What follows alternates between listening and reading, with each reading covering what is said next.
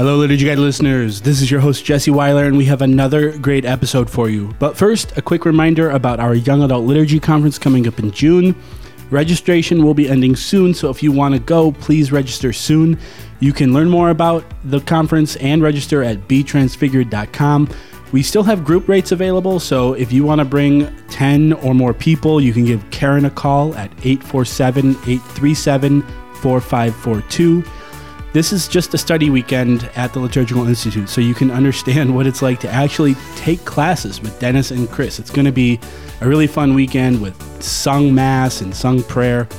And also, we have a summer degree program. So if you are interested in a Master's of Arts in Liturgy degree, you can come over the course of 5 summers, 6 weeks each summer, and hang out with all the rest of our summer students and other people that enjoy the liturgy just as much, and earn your Master's of Arts in Liturgy. So if you want to learn more about our summer degree program, we are still accepting applications for this summer. You can go to liturgicalinstitute.org and search our summer program. Finally, this week we are talking about Catholic Action. You get 2 podcasts this week because we forgot to upload one last week. So this week we're talking about Catholic Action, again, just like last week's social justice episode. This is not something I knew even really existed or was a big theory. So without further ado, episode 37 of season 2 of The Liturgy Guys. Enjoy. I'm going to talk to you today about the Mass. The liturgy is what enculturates the gospel for us. What are you, some kind of altar boy? And it enculturates it into our day-to-day life, our day-to-day existence. It's pretty dang exciting, huh? We're called not to some crapshoot called life, but to an adventure in fidelity that beckons us to cast out to the deep.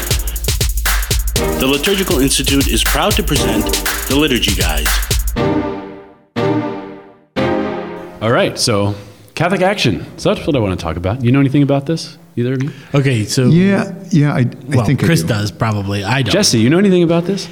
Does it have anything to do with, like, active participation or anything like that? Kind of, Sort yeah. of. But it's not so much action within the liturgy as much as action in the world that is charged up by the grace of Yeah, the it's kind of liturgy. active participation in the mystery of Christ in the world. So this would be like post-Mass. You're doing Catholic Action better because you went to Mass? I think there's a lot of it. You're Yeah. fulfilling that final blessing to go and preach the gospel. But it's much earlier than the council documents. They usually think it's late 19th century or early 20th century. You know, a lot of these traditionally Catholic nations, like Mexico and Germany and other places, had these anti-Catholic laws, since priests were forbidden and worship was forbidden. And then when it came sort of around and they woke up again, they saw the damage that had been done to the church and how it had been fractured from society. So they came up with these notions that Catholics had to know their faith and go out and do it. It's kind of like what we're doing now. We have a kind of Catholic Action movement going on, even though we don't really call it that. Yeah, so is this a concept? Is it a movement? Is it a... It's a movement. Yes. It's usually associated with this bishop Is it bigger than a bread box? in near Brussels. His name was Joseph Cardijn, Cardijn. Oh, Just like it's spelled. He was a bit Pope Francis-y. You know, he was really trying to minister to the working classes, and he worked with the labor unions and started this young Christian workers movement. But then there are other things that fall under the heading of Catholic Action, a number of different groups. St. Gianna was a member of Catholic Action in Italy. Pier Giorgio Frassati was also active. That's my boy. In Catholic Action. And so the point of this was that Catholics couldn't just sit on their laurels, whatever those are, and wait for the world to become Catholic. I know what laurels are. What are laurels? Laurels are, it is a wreath of leaves that you would earn from, these athletic competitions in the Roman days. And so if you were to rest on your laurels, that's the phrase. It would mean that you would just be satisfied with the things that you've earned and that you wouldn't have the drive to continue. And so resting on your laurels is like that idea of like you're just complacent with where you are. How about that? All right. Laurels for Jesse there. Yeah, you see. I'm going to put a laurel right on your head right thanks. now. But you see those on coat of arms and those types of things. Yeah, right. Symbol of victory. But if you're resting on your victory, then you're not doing it. That's right. pretty good. Well, the guy in America who was really promoting this Catholic Action was a sort of mysterious figure named William Boyd. I've been trying to figure out who he is, but he's a little hard to find. It's B-O-Y-D, William Boyd. But he was busy in the 30s and 40s at the 1930s and 1930s. I feel like we got to clarify that. Yep. It's almost the 30s and 40s again. Yeah, that's true. And he gave a talk at the National Liturgical Week in 1941, which is a whole week of lectures and stuff on. Does that still exist? I don't think it does. There are a lot of conferences that are kind Let's start it. similar to that, but the week itself I don't think exists. But he gave a talk called Liturgy and Catholic Action. So pretty straightforward. He tries to explain it. And he says there's a lot of confusion out there about Catholic action, but he summarizes it by taking a quote from Pius XI. So now I want to see what you think of this, or what you think, sort of the average person in the pew might think of this. He says, Catholic action is the participation of the laity in the apostolate of the hierarchy. Boom. Mm-hmm. Discuss. So right off the bat, I would think some might interpret that as you should get up there in the sacristy, not in sacristy, on the altar and be participating in a way that the priest participates. So being lectors and altar servers and extraordinary ministers of Holy Communion, so on and so forth, kind of akin to what people thought active participation was. So now, is he saying that's what it is, right? That's how you define it. Okay. And we'll talk about what that means, but if you told people... Hey, is that right? Is that where you're trying to get at? No, but someone might think that. It's not participation in the liturgical action of the hierarchy. It's in the apostolate of the hierarchy, which would mean what? The apostles, right, are the ones who were sent to spread the mission of Christ throughout the world. So who is to spread the mission of Christ throughout the world? The bishops can't do it. I mean, their job is ad intra, right? It's within the church. Well, not according to that, though. Well, the apostolate, it's according to the laity's role. So they go through these words one at a time. But as you noted, apostolate is ascending, and it's a mission. But he calls it a mission to save my soul. I think he's a layman, but a mission to save my soul by means of a positive action for the saving of the souls of others and bringing the Christian spirit to society. So there's playing off the group, the collective, and the individual, right? I save my own soul by leading other people to Christ and bringing this Christian spirit to society. That's the root of all vocations too, because people say marriage is the goal is to get each other to heaven, and it is, but the primacy, the primal role of, let's say, the vocation of marriage is to exemplify to the people surrounding your marriage that they can see Christ through your vocation. And that's precisely how you're saved as well. Exactly. So it is individual, but through the collective. What are you going to say, Chris? You look pregnant with ideas. You look pregnant, Chris. With ideas. Let me give birth to them. Okay. The thing that I notice in that definition, and maybe you're going to work your way towards this. Oh, I will. So should I leave it go for ahead. now? Okay. I want to see the baby. What's the...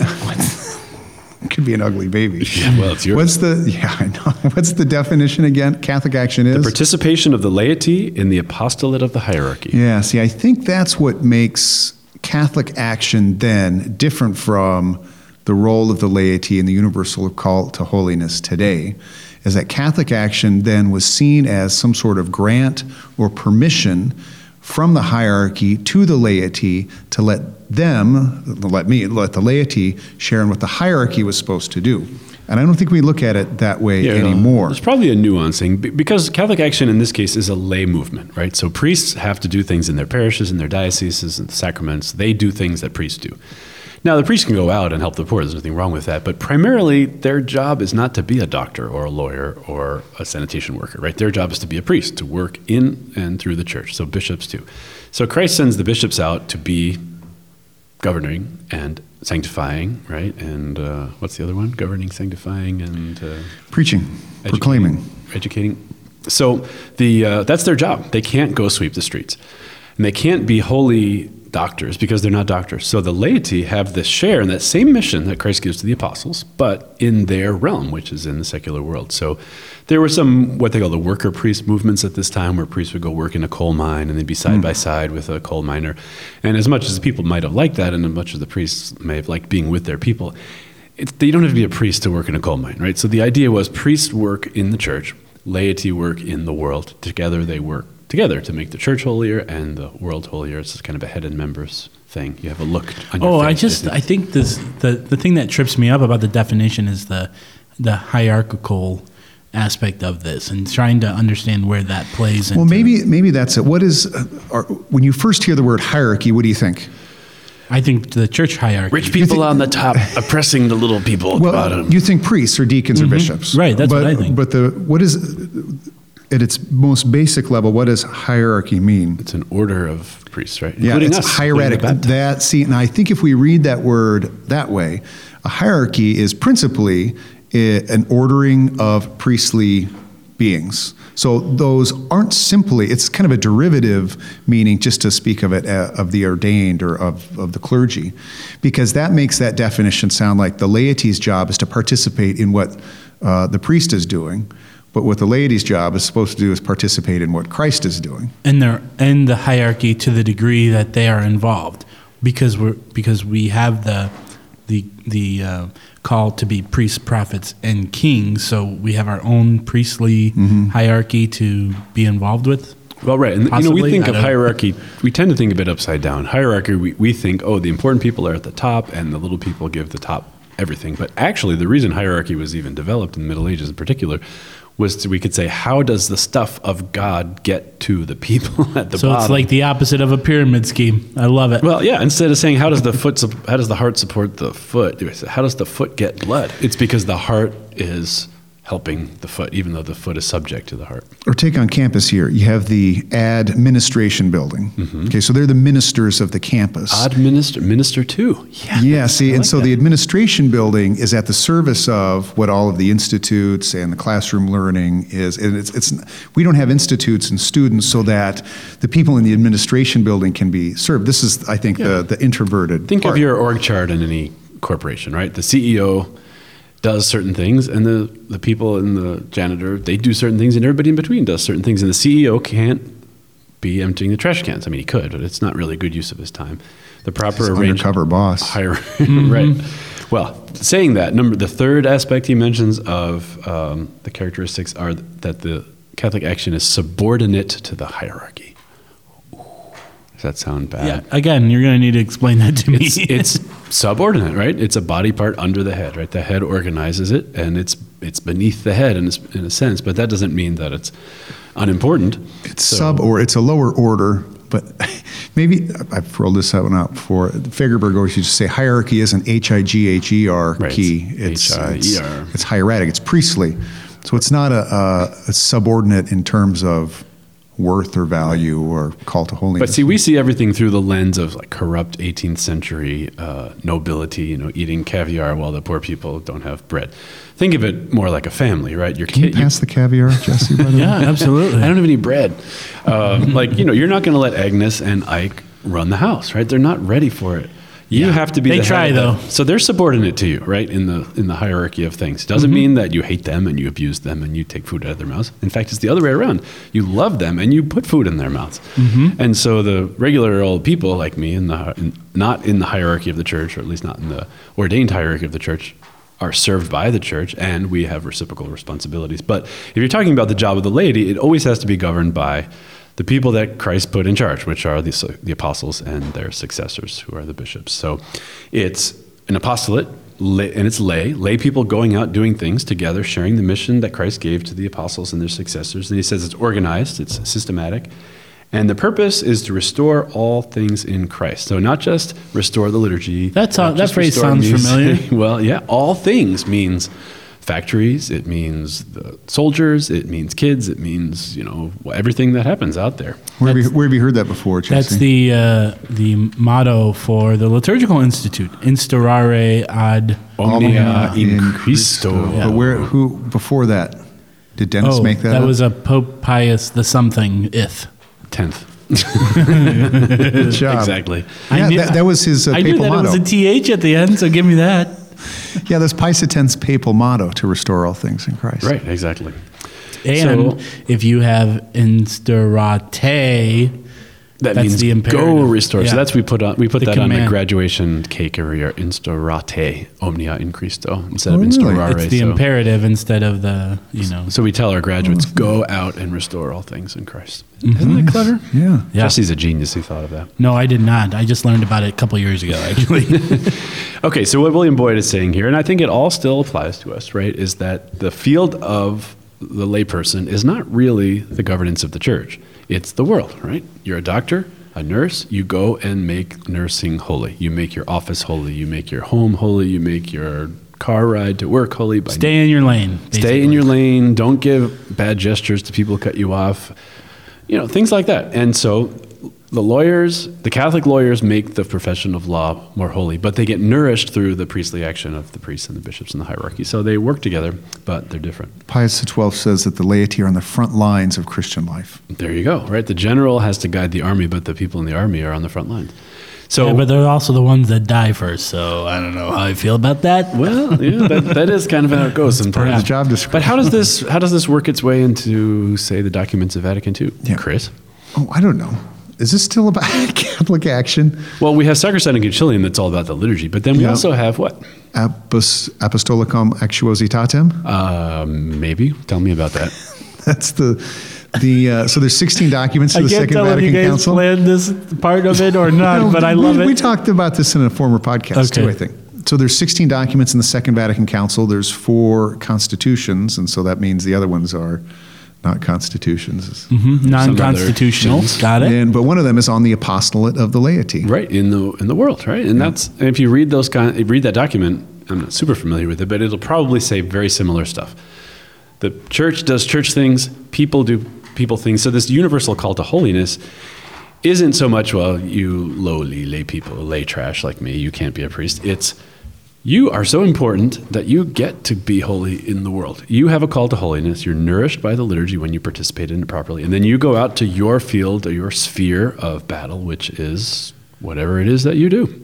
Well, see, and that's just it too. Your holiness, Dennis, isn't by trying to imitate the priest.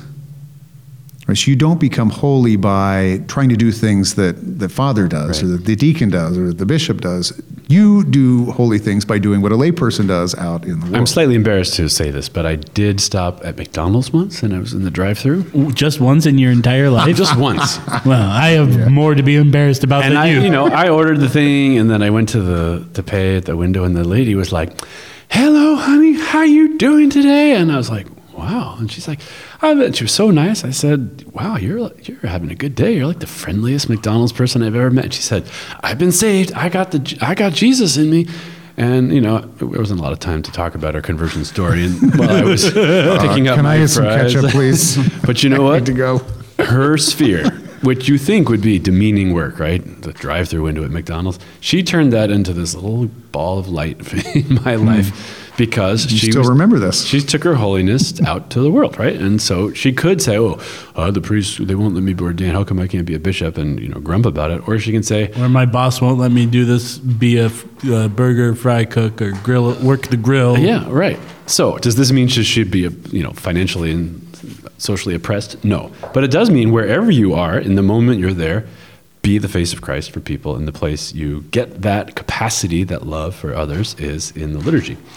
So personal formation, really, really important in Catholic action. It's not just sitting around and, thinking, participation in the laity and the blah, blah, blah of the hierarchy. So this is where the relationship between liturgy and Catholic action comes from. So he says, only when we shall have formed Jesus Christ within us shall we be able to give him back to the family and to society, right? You can't give what you don't have.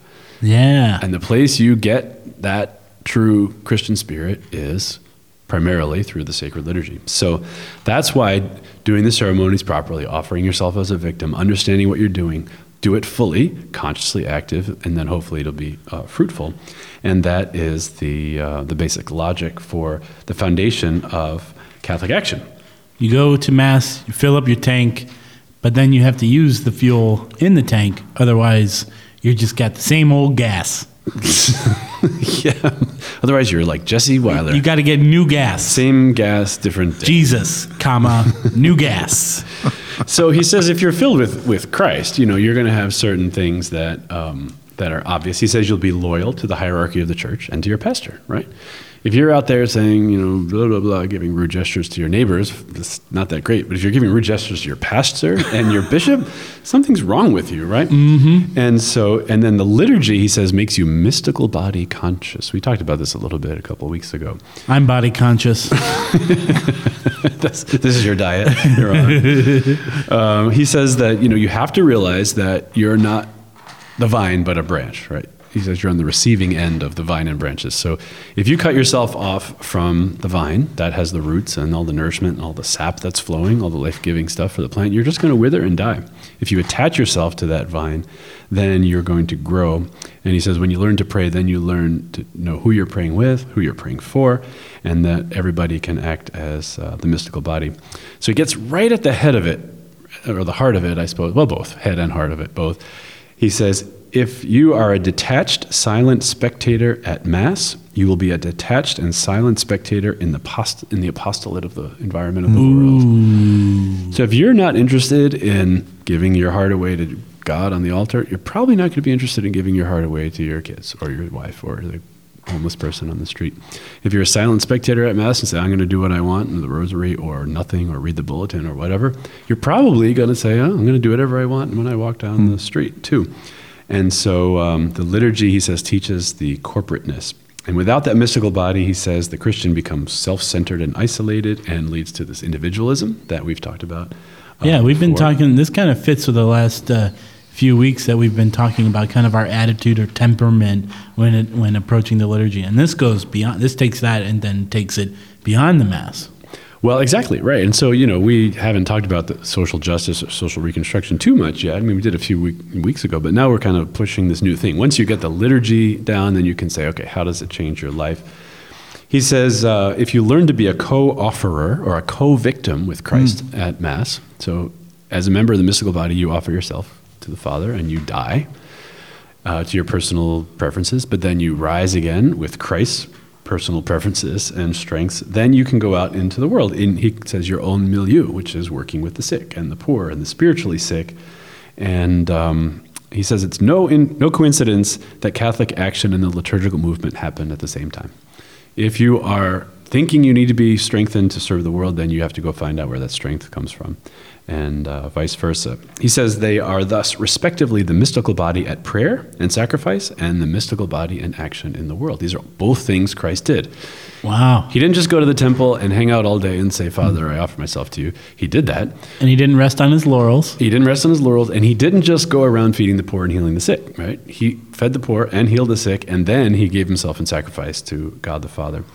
And so to be Christ, it means to do both of these things together, to sanctify the world, sanctify yourself, sanctify the world, and glorify God by doing that. That's what they called Mass during the day, which is a funny thing. There was a little chart that the liturgical leader, Martin Hellriegel, put out. And so he said Mass during the day was Catholicizing the world, being nice to your kids, wife, neighbor, feeding the poor, alms, all that sort of stuff. So live the Mass doesn't just mean sing the Gloria. I mean, sing the Gloria during the Gloria, and then be the face of Christ to everybody out in the world, and that's Catholic action. I like it. Nice. I think it's really easy, especially with some of the topics that we discuss here on the podcast and some of the courses at the Liturgical Institute, to kind of talk about the rubrics or like the recipe of Mass, and that if you do this, this, and this, then this happens, and if you do it the right way, then you get a better result.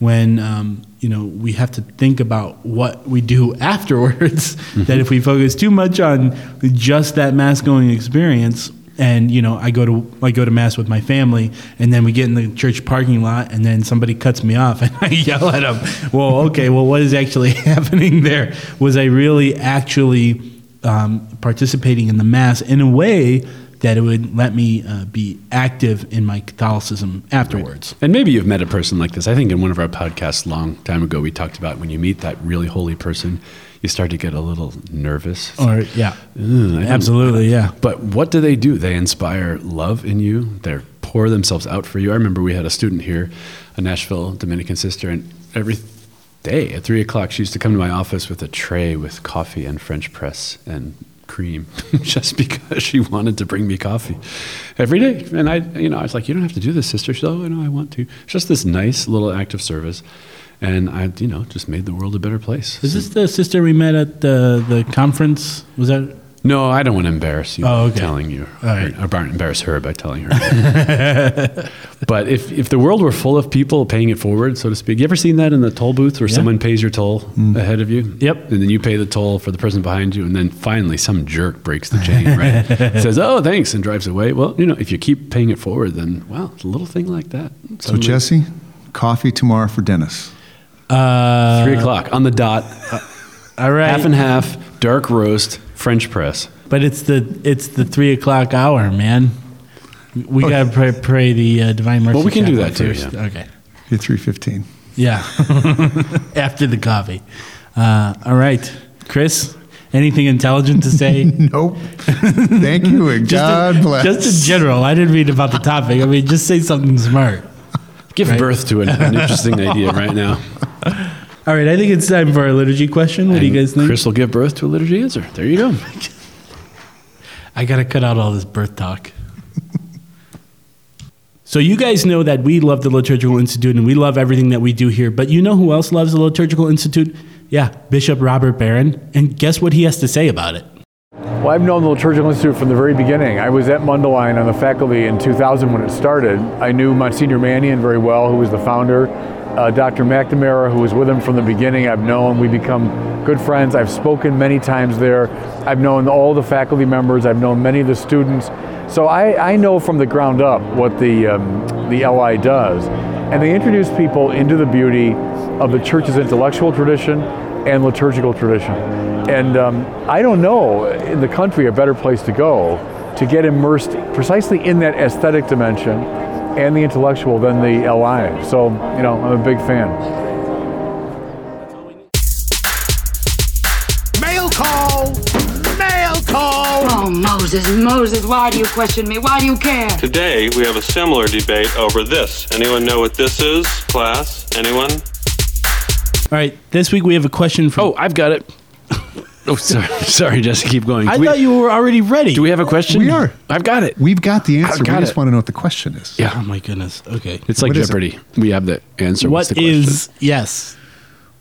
Okay. We'll take bows and genuflections for 500. Potent incense for 500, Alex. I'm incensed. What's the question? The question is Jesse's from potent. Kevin, and not our Kevin. Not our Kevin. Yeah, the not better Kevin. Different Kevin. Kevin says, I love the podcast. It's very informative. Thank you, Kevin. Yeah. It's yeah. not our Kevin, though. Yeah, he would never say that. I am a candidate for the permanent diaconate for the Diocese of Joliet, and my question is about reverencing the altar or tabernacle during Mass, specifically when a deacon or priest goes over to read the gospel. Because our tabernacle is behind the altar, they have to go between them. I have seen some priests or deacons bow only to the altar, and some bow to one and then turn and bow to the other. Which way is most proper? It would seem to me that an easy solution would be to walk in front of the altar, therefore bowing to both. What say you guys? What say you, liturgy guy number I agree 2? with Kevin. Okay. Yeah, that seems to me. I love that you just called him liturgy guy number 2. You didn't even think about Well, it. you're number 1 and I'm number 3. So. Yeah, I hear that a lot, and I tell servers that a lot, that just to keep the altar and the tabernacle in front of you, pass in front of the altar, and then bow to both. Sometimes you can't do that, though. If imagine there's a significant flower arrangement in front of the altar. Perhaps you can't reach the book of the Gospels. You've got to go on the other side of the altar. But I think what you'll find in the general instruction of the Roman Missal is... I have it right here. Let's see if you're right. Okay, is that when Mass starts, it's the altar that is the principal object of our attention. So if I did have to pass between, I would pick up the book of the Gospels from the altar after having bowed to the altar only, and then go over to the ambo. Well, it seems to me the real question is to what do you genuflect and when, right? So if you want the answers to this, look at 274 in the general instruction of the Roman Missal, right? Why are you shaking your head at me? It says flat out, the genuflection is basically reserved for the Blessed Sacrament. So you'll see the priest do it during Mass after the confection of the Eucharist and certain other times. But it says, if the tabernacle with the Most Blessed Sacrament is present in the sanctuary, the priest, the deacon, and the other ministers genuflect when they approach the altar and when they depart from it, but not during the celebration of Mass itself. Right? So you come in, genuflect, then until you leave and genuflect again, basically you don't genuflect again to the Blessed Sacraments, but you do bow to the altar, whichever side of it seems most. But you never bow to the tabernacle. Generally not, no. Oh, I didn't know that. It says, otherwise all who pass before the Most Blessed Sacrament genuflect unless they're moving in a procession. So for the most part... Is that a procession going to the lectern? It is. It's a gospel procession. Okay. Right. And it says ministers carrying the processional cross or candles bow their heads instead of genuflecting. Okay. So basically the rule is you reverence the Blessed Sacrament, but it can become kind of unwieldy every time you walk past it to genuflect again. You see that in the extraordinary form. And they're up and down a lot carrying the books and everything. So in the revised rite, the simplified rite, genuflect on the way in, genuflect on the way out, bow to the altar otherwise, no matter which side of the altar you're actually on. But since we're talking about bowing, this is one of my favorite things that people never do, which is the general instruction says the bow of the head is made when the three divine persons are named or when the names of Jesus, the Blessed Virgin Mary, and the saint of the day are mentioned. So people want liturgical richness of expression. Every time the name Jesus is mentioned in the Mass, bow of the head. Every time the saint celebrated that day, bow of the head. Or What, the three really? persons of the Trinity. Yep. That's awesome. Yep, absolutely. Notice you weren't doing that, Jesse. No, I didn't even know it was a thing. Yeah. So if it's St. Patrick's Day, every time the word Patrick is mentioned, bow to the head. What if it's your the name of your parish, the patron of your parish? Well, it's the saint of the day, not the saint of the Okay. place. All right. So genuflecting, reserved for the Blessed Sacrament, bowing for other things. Huh. And when we've talked about this before, but when the Mass begins, the altar is Christ. So wouldn't that be where the reverence is directed? Yeah. The altar always is Christ, but the focus in the Mass after the first genuflection is the altar and the action at the altar. Yep. Okay. Kevin, future Deacon Kevin, I hope that answers your question. And if you have a question for us, you can email us at liturgyguys.com or tweet us. Tweet. You can tweet us at liturgyguys. Did you know that, Chris? I don't even know what tweeting is. Oh, great. Wow. Gen Xers. Tweet questions just to Chris about like how he can live his life because it's pretty weird. All right. Thank you and God bless. You guys know me so well. We do. The Liturgy Guys is produced by the Liturgical Institute. If you like what you've heard today, like us on Facebook and follow us on Twitter. And be sure to check out liturgicalinstitute.org to discover more about our degree programs, public events, and publications. Refresh your soul and renew the Church at what Bishop Robert Barron calls one of the very best places in the country to receive formation in the Catholic liturgical tradition.